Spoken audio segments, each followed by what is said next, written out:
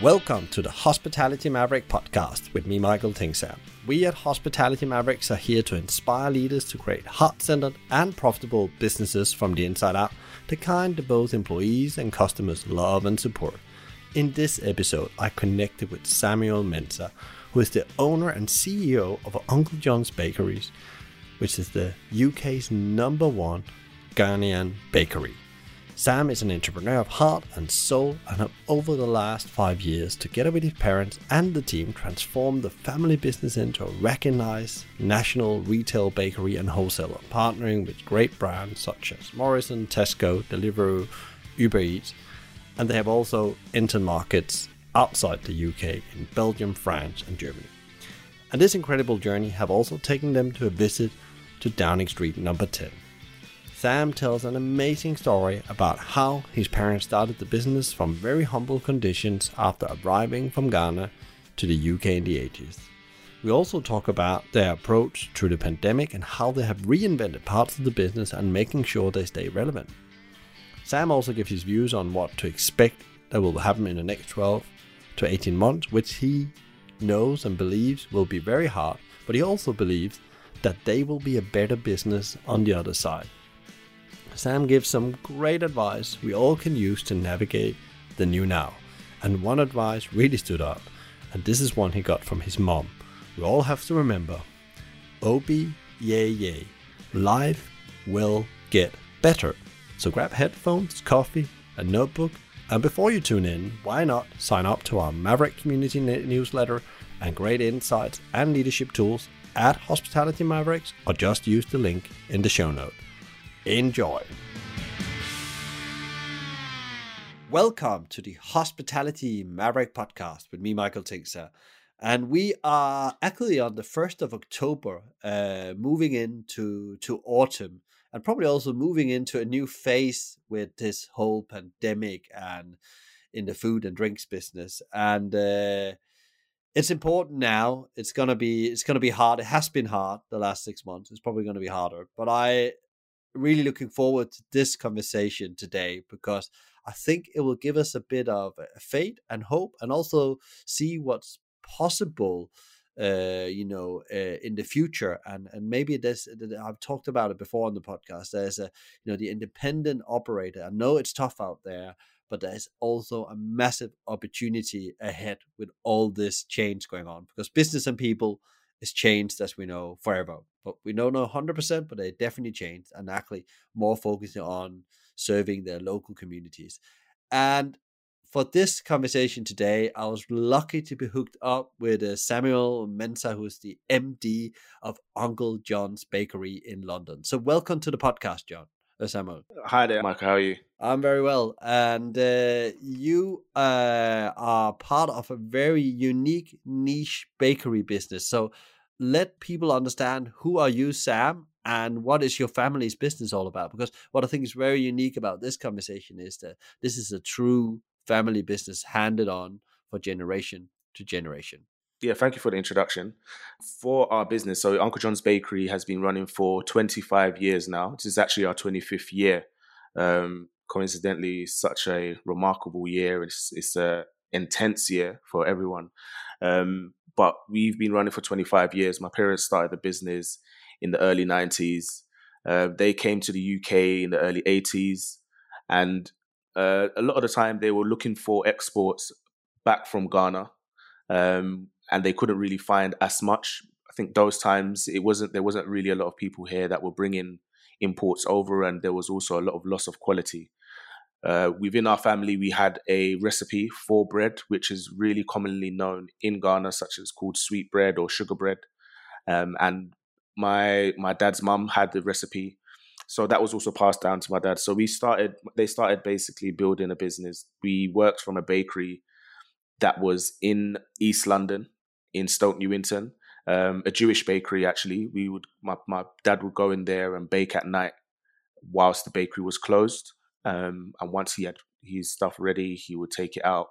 He would deliver it to various like little community centres within the community, and started building the business from that. We supply pretty much the whole Afro-Caribbean community, and we've been doing so for this whole period of time. What has happened on that journey? Because starting from your dad getting up in the middle of the night and doing this himself, the business has grown into some kind of business that's not only serving the local community around Stoke Newington, but also gone above its borders, both national and international. Isn't that true? Yeah. So that's true. I mean, we kind of left. They left.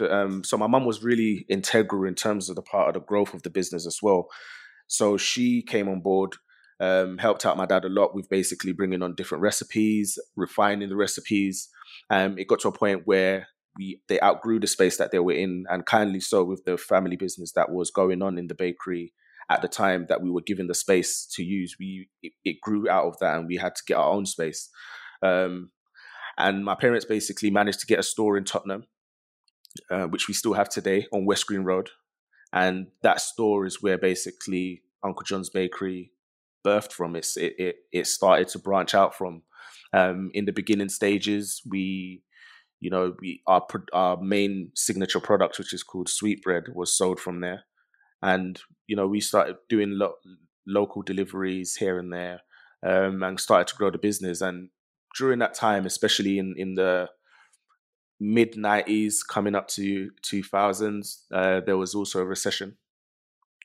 It wasn't easy at all, and especially for a very niche kind of business to try and grow through that kind of time. It was very difficult for my parents at that time. And I always remember, and I always kind of, when I speak to my mum as well, she always tells me the story of, and I remember when I was younger, I was a kid, I didn't really pay attention to it as much, to be honest. I just saw it as something that my parents were doing. I just used to like to eat the food. But I just basically, my mum used to always have this saying of, which is called Obeyeye, which is in Ghanaian, and which means things will get better. So she always used to say to my dad that, as hard as things will get, there was points where he had bread in the van, wanted to deliver the next day, and because of being tired, he would go for a rest, and the actual van was stolen with all of the stock inside it. And it was literally back to the drawing board. And anyone in the food industry knows that when it comes down to margins and costs, everything comes back from when you're spending money on your ingredients. So things like this used to happen, and it was difficult. It was not an easy time at all. But they kept persevering and they kept pushing through. And then also my grandmother, which is my mum's mum, also was involved in the business. She was a caterer, so she knew a lot about cakes and donuts and pies, and so we began to broaden the menu within the business. And from there, the business started to sustain itself. We became part of the community within Tottenham, within Haringey, and we started to develop a brand, and things started to grow. So it was pretty much the same like that for around maybe 10 to 15 years. It was a very local business. People knew where we were. People knew where to find us. Local shops had our products, especially a lot of the Afro-Caribbean kind of stores. And I pretty much got involved, I would say. I always kind of had a foot in and a foot out, just due to me getting my full education, going to university. And I was also involved in the music industry as well. So for me, that was my kind of direction. But we reached, I would say, a kind of glass ceiling moment where I realized that even though the bit of help that I was giving to my parents, there was still a glass ceiling of where they could go. And my vision and my tenacity of how I view things and how I want things to be done, being applied to the business, I think would have definitely worked. And my mum spotted that very in the early stages, and I wasn't too keen on it, to be honest. I think just because when you grow up with something and it's just so normal and natural to you, you just feel like it's just there. It's not something you really want to get involved in. But as I grew older and as I matured a bit more, I started to realize that there is so much more power in legacy. There's so much more power in ownership. And as well as I was doing within my music career and being in the music industry, I decided to take decision to take a fallback from music and really take a foot in the business and really kind of spiral it to the next level. Yeah, and it's interesting. What was the tipping point for you there? Because there's always the kids taking over the family business, and then you, as you said, you had a background for media. What was the tipping point? What was it exactly that happened? Was there like a specific moment where you thought this is now, and what kind of reflection was it that you did at that point that I need to go and do this? The main thing was legacy. You know, we grew up in an environment where, you know, a lot of like young kids, a lot of young black kids like myself don't get a chance to see, you know, people build things and, you know, pass things on through a generation. Um, and for me, I kind of felt like, you know, I've been through music, I've also been through sports, and that is the narrative that we always tend to kind of see. So for me, it was a thing of where this is a different narrative, and you know, it's not just about me. This is much bigger than me. This is a community business, for one, and two, you know, even for my daughter as well, for her to kind of see that there is a different way, there is a different, you know, outset in terms of life options available. So it was more about legacy. It was more about leadership within the community. It was more about kind of showcasing exactly our culture and our heritage proudly, but putting it on a platform and putting it out there to a level of good quality and a good level of good consistency. So for me, that the tipping point was really realizing what we kind of had as a business and what it could be and what it can be. Um, and yeah, it was just it was very difficult at that time to make that kind of decision, just due to the fact of I was really enjoying what I was doing within music, and I was you know, performing. I was doing festivals. I was talking to record labels. So it was an exciting time. But at the same time, when you have a realization that your journey potentially is going to be much bigger than yourself, you tend to take a stand back and, you know, look at the bigger picture, and that was the turning point for me. And I think in the early stages as well, when I kind of started to get involved a bit more, one of the first indications was we had a kind of like a small partnership. We had a partnership with Tesco's, and there was a company called Euphorium that had asked us to come and be part of their project. That they had bakeries within Tesco's, and they were facilitating breads from different parts of the world. And they had seen that we are quite predominant inside a lot of the local kind of community areas and wanted to bring us on board. So we started that project, and that's when I started getting a little bit more involved and the technical side of things. Um, and it kind of just showed me that there was a lot of interest, and I saw an opportunity to take the business into more of the, you know, the larger end retail sector of the world, and, you know, the supermarkets and stuff. So that's where it gave me that realization, and I knew that if I don't take control of it, I don't think it wasn't something that my parents would be able to capacitate, and they were open about that also. And I guess being a leader for something, you said it yourself, very niche product, an Afro-Caribbean Ghanaian bakery, and a very niche product range. So what did that mean, in today's world, because there's a lot of bakeries that has, the bakery kind of thing have exploded over the years with, they have the big players like Gales, where we had Marta from Gales Bakery on the podcast as well, and you have lots of the independent local one, all with a different angle. But this is quite niche. What does that actually mean for you as a business? For me, I think growing up in London is it's always shown me that it's so diverse. There's so many different cultures. There's so many different things to learn. So many different people to meet, and just the experience of being in London and experiencing that from going to school, from being in college and university, meeting so many different kinds of people, and people trying different kinds of foods and learning different cultures. It just showed me that being different in especially in this country and especially in the communities is a USP. And, you know, for what we do, there is no one like us in terms of what we do. So that being our USP was something is something we could use to our advantage, and educate people and show people exactly what it's like to try Ghanaian baked goods, or to come and experience what it's like to come into a Ghanaian store, but still keep a good level of customer service, keep a good level of quality and consistency, and there is sometimes a stigma attached to sometimes Black businesses in terms of maybe not delivering enough quality or not delivering enough consistency, and it's something that I wanted to change, that kind of narrative, and showcase that no, that's not the case. We do care about what we do wholeheartedly, and that comes from one being a family, that comes from supplying and supporting the community also. Yeah, and one thing I've noticed, because you can hear that you're talking very proud about your product and the quality, you've been handed over a lot of beautiful recognitions from major institution, and the biggest one when I was looking into you guys, that's of course the Time Out magazine, but I think Downing Street number 10. What was that about? And it's and how did you ended up serving bread there?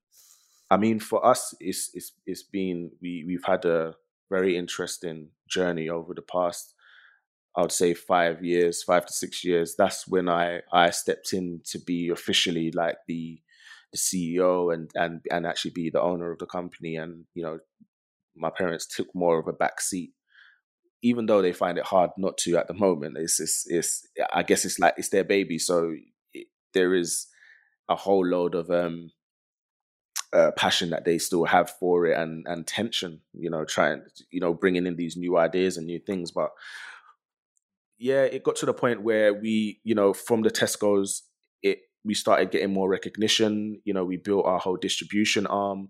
We started supplying. We do about probably around 200 stores around London in itself. We supply stores outside of London, also outside of the M25, and it started to grow. The branding of the business also changed, and it was a spiral effect, really. We obviously, the first kind of major publication that came to us was Time Out magazine. We did stuff with Vice magazine also, and that really started propelling the business into a new kind of limelight and exposing us to a new audience.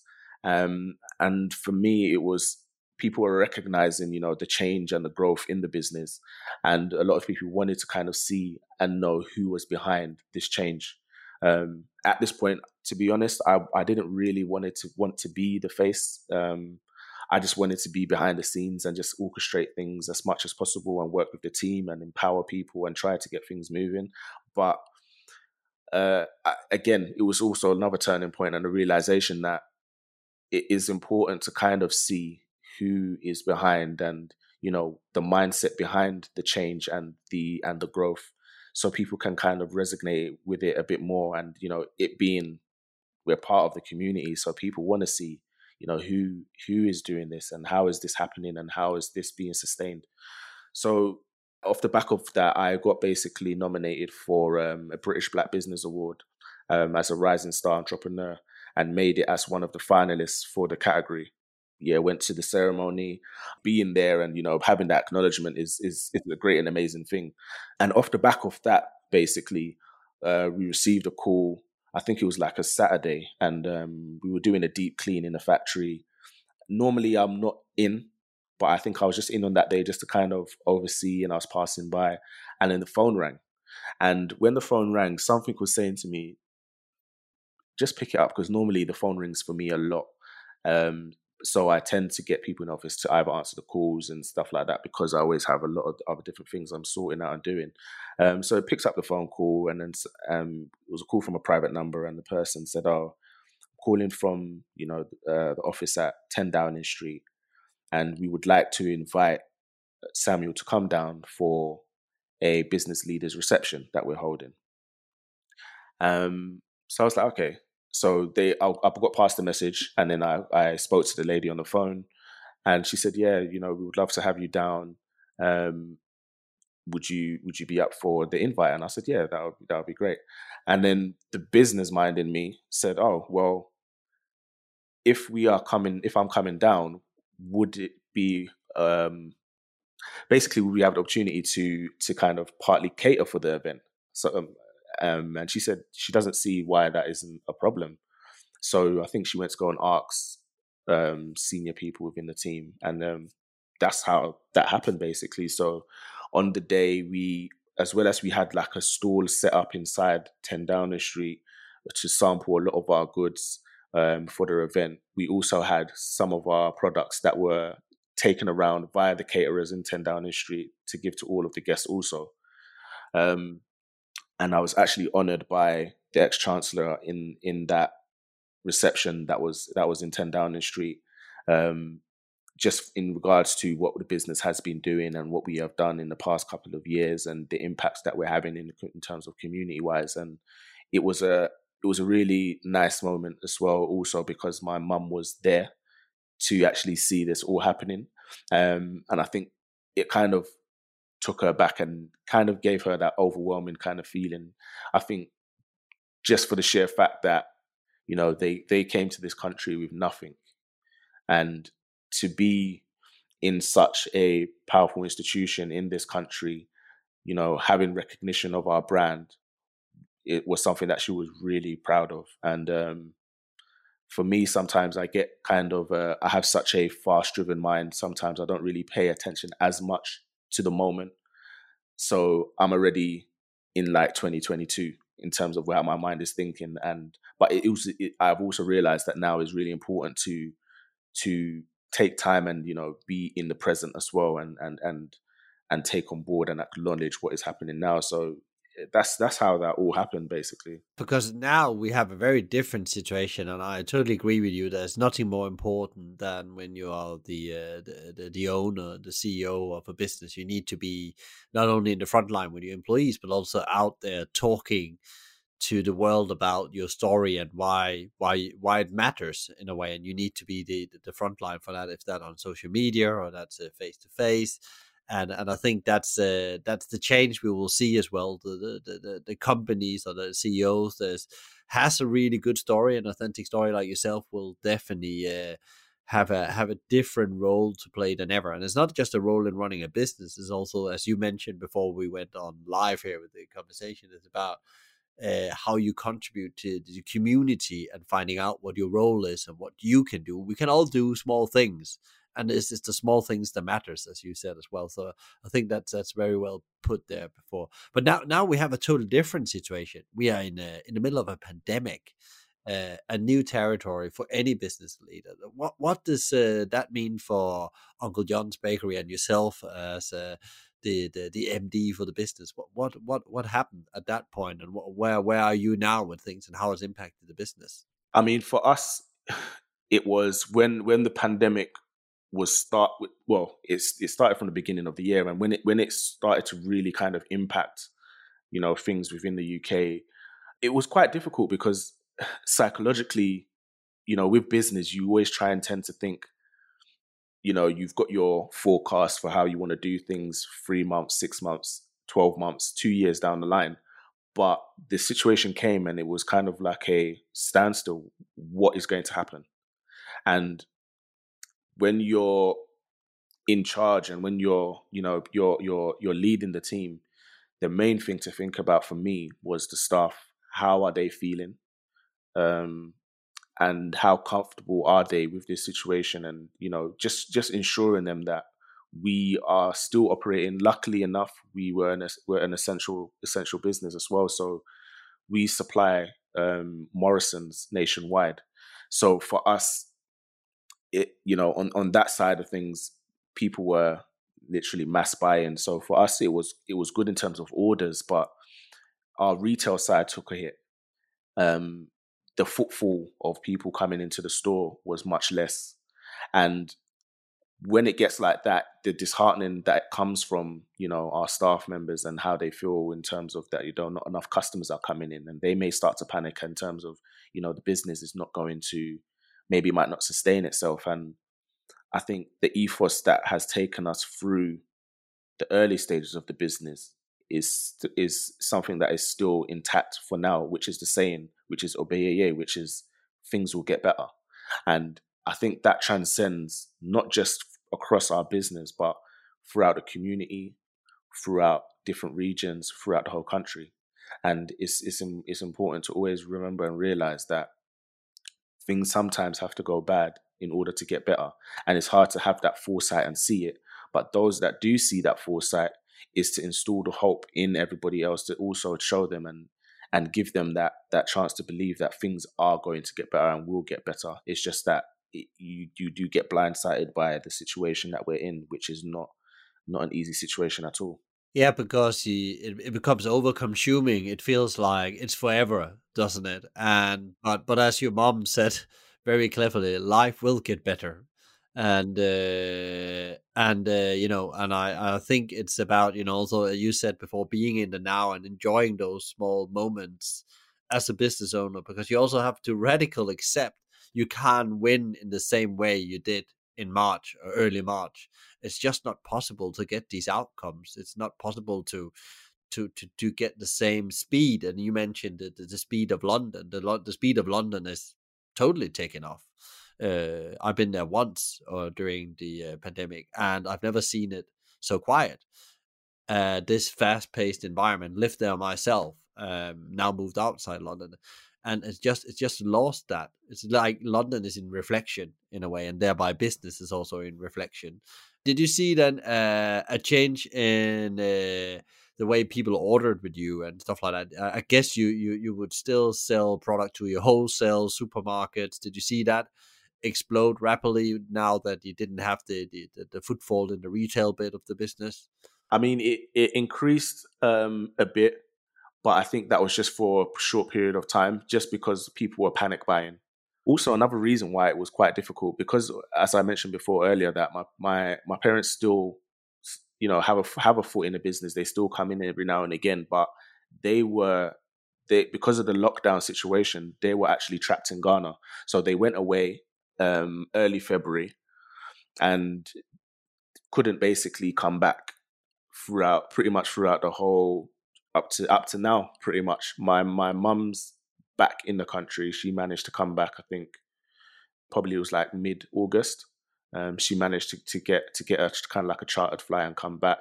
But my dad's still in Ghana at the moment. And for me, it was quite I would say almost like a lonely time in terms of trying to think about what to do and how we're going to manage this situation, because it's a new situation. No one knows what's coming tomorrow. No one knows exactly what the true impact of it's going to be. But the first thing that came to mind for me was, you know, trying to sustain a business as best as possible. So we closed our store for a couple of days. And during that time, it was just basically to find out from the staff in terms of how they felt and how they were feeling with things, making sure that we had a lot of the social distancing measures in place and following the government guidelines in regards to stores and retail. And the next thing was basically now utilizing technology to our advantage to make sure we can get access to the customers that normally buy from us that can't leave their homes, and also accessing new customers. So that came around from making sure that we were on a platform like Uber Eats. We were on were on Deliveroo, updating our social sites with new store times, and that began to start building up a lot of traction. I think now we're in a digital age, and digitization of business is so important now more than ever, just because everyone is on their phones. And I think to capture that audience, or to capture people now, it's a bit more harder than it was before. But because people are on their phones, their attention spans are not as much as it used to be. So you have to basically engage with people via technology, because that's where they are. And for us, that was a kind of major turn in terms of how we were going to adapt to this situation. And I think that's the way my mind kind of shifted more towards and focused on up to today. Interesting what you're saying, because a lot of MD CEOs and founders I've been talking to the last 6 months have said exactly the same. It's like this digital roadmap suddenly were speeded up in food and restaurants and hospitality in general.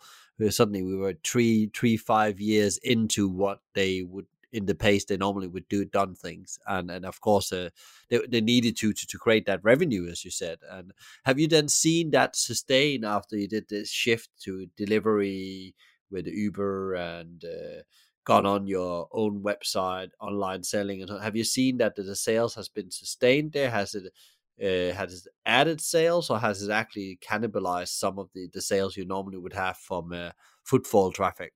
I mean, it adds into sales. I think just due to the simple fact that now marketing tied in with the digitization of a business online opens you up to a whole new portal, gives you access to people maybe that you may not have had access to from before. And we were fortunate enough to do a campaign, massive campaign actually, with Google.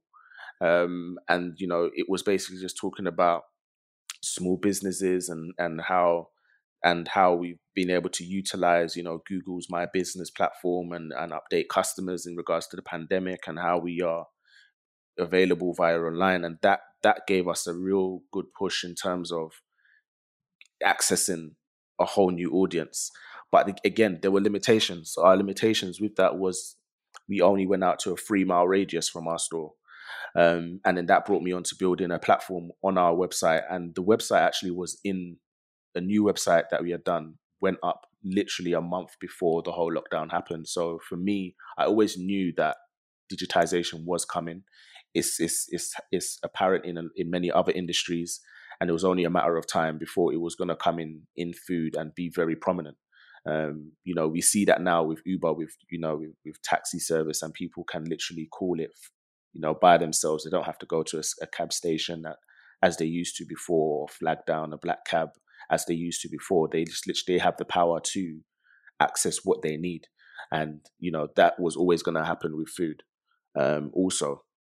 So making that decision to, create a new website and implement that platform was something that I was doing for this year anyway. But the pandemic just sped up that whole process and operation.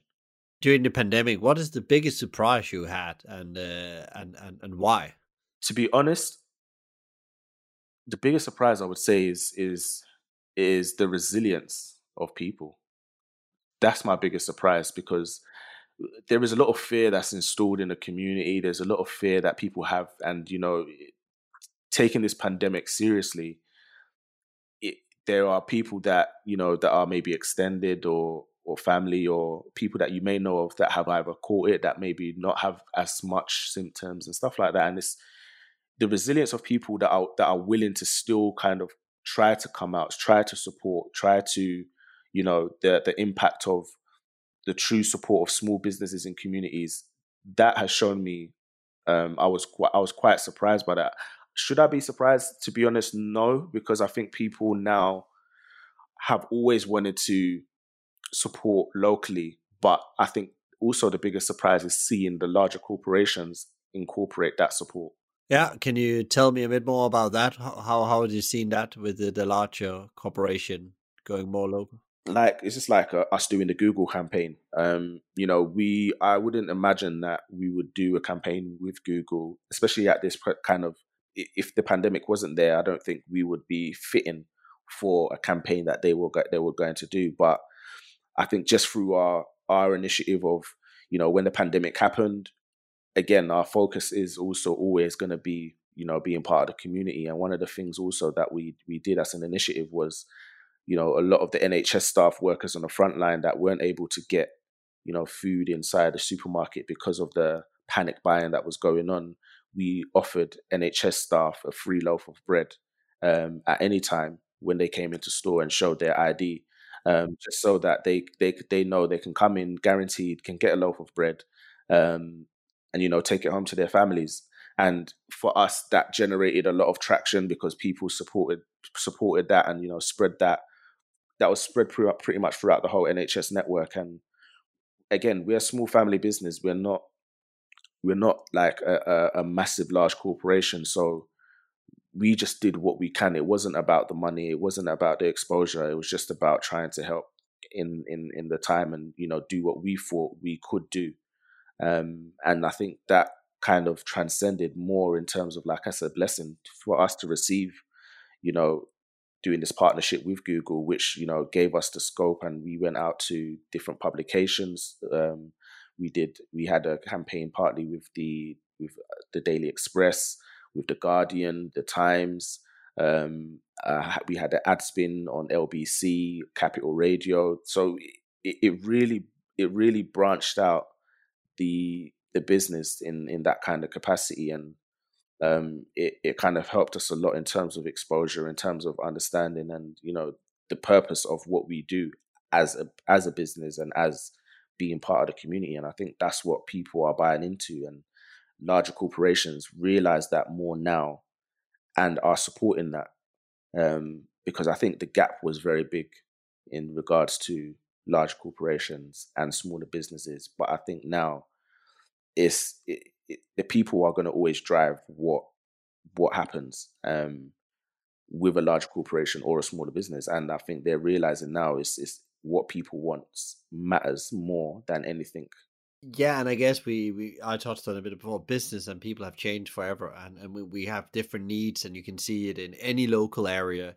You will probably see that the local butcher, baker, fruit guy and veg guy, they are probably picking up businesses. There's new platforms like Click It Local coming up, and it's super interesting to see that how quickly that switch was, because you could see that was happening already, to say free. And I think now that the savvy consumer, as I call them after the pandemic, really understands how to spend their, maybe let's call them food dollars better, and actually support around this community, because maybe in some corporates' views, they will not be there for the community when it really gets tough.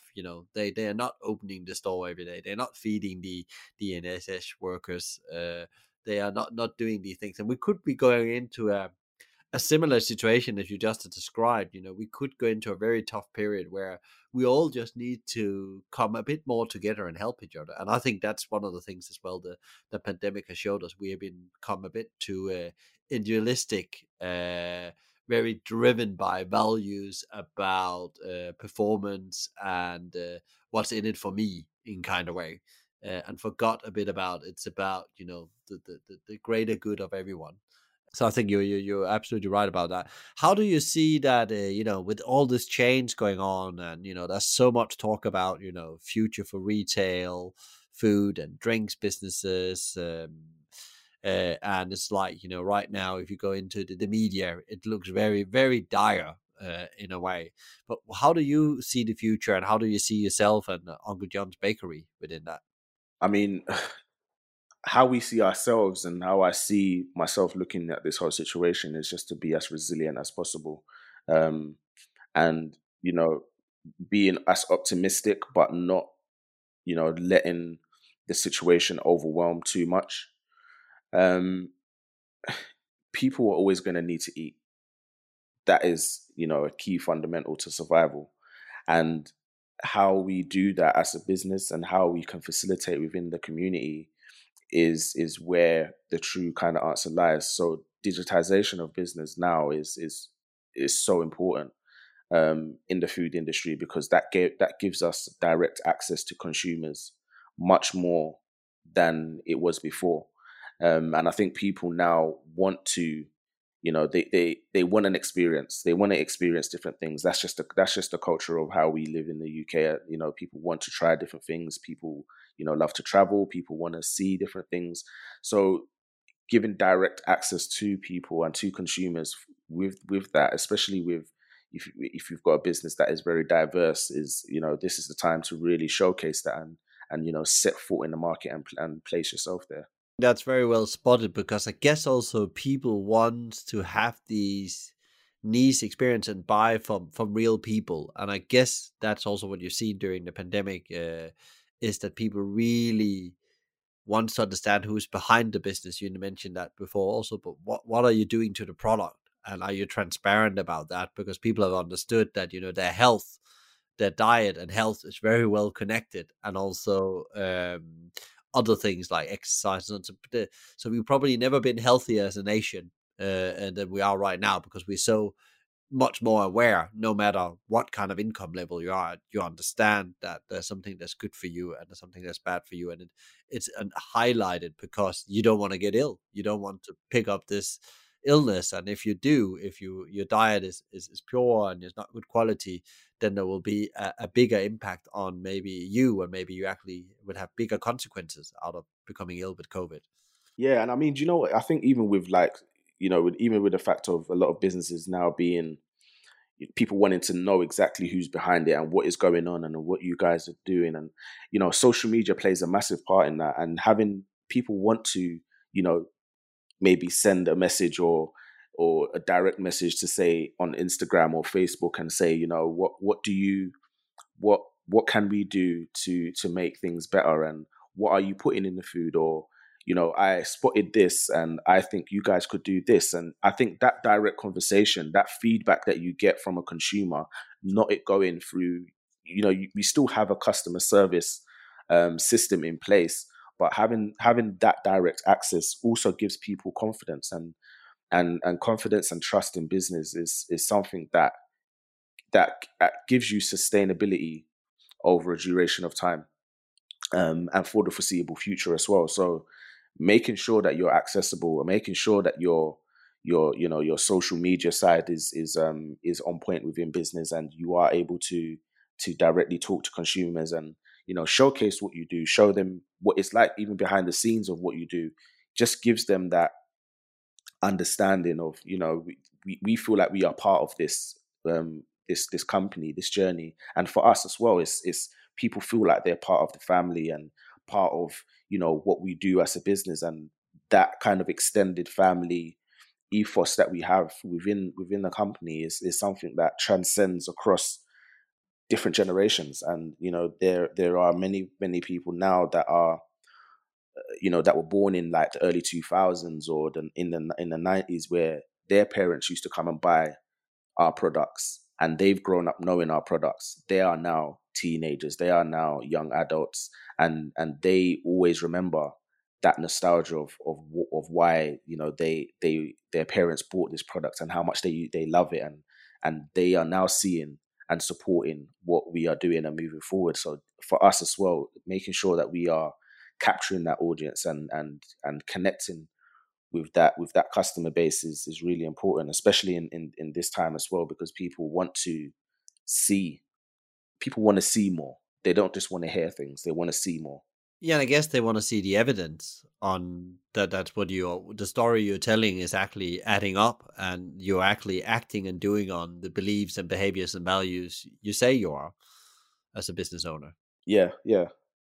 How do you think it looks in the high street looks in 12 to 18 months? Because you're on the high street yourself, but how do you think it would look in 12 to 18 months? There's a lot of, you know, prognosis on that it's going to look half empty even. 50 to 60% of retailers, hospitality and restaurants are gone by then, because they can't sustain business through the next 6 months because of the new situation. There is that it doesn't look to there's going to be a very bright future for the next 6 months, and it's going to be very difficult for them to either pay landlords or anything. There's so many different levels of sustainability that needs to happen in order for us to keep our high streets going. There is going to be a lot of businesses that are not going to be able to sustain that. There are maybe some businesses that are going to be able to sustain that. But I think what it's going to look like in the next 12 to 18 months is a bit kind of hard to tell. I think it got to a point people did start getting a bit more confident with coming out a bit more, and being in stores and coming out to try things. I think that's just part of the culture of what we're in, especially in the UK. People love to be out. People want to go to try things, but at the same time, I just feel like with now the added extra measures of lockdown that are in place, it's brought people to another standpoint where they feel a bit more reluctant to go out. So maybe I think this point is going to kind of hit harder more than ever, especially within hospitality, because of, you know, bars, pubs, restaurants that have to close at 10 o'clock. They're going to be hit in such a major way, because we know from like Thursday to a Saturday night, that's when people are out. That's when people are out with their spouses, friends, family, and not being able to be out and being capped at a certain time is going to hit business a lot. So it's kind of, I think it's really kind of hard. But I think just as an industry on a whole, it's about kind of sharing as many ideas as possible, and also trying to come together, because I think industries also need to work real closely with each other in order to survive, in order to understand, in order to create partnerships that can try and sustain moving forward. So these are the kind of conversations and things that need to be in place in order to make things hopefully okay, for tomorrow. But I think a lot of the time it's a bit clouded, because I think everyone is just focusing just on today, and you know, even today is a bit uncertain in certain ways. So it's a difficult time. It's a difficult time to really kind of really understand exactly what's going to happen.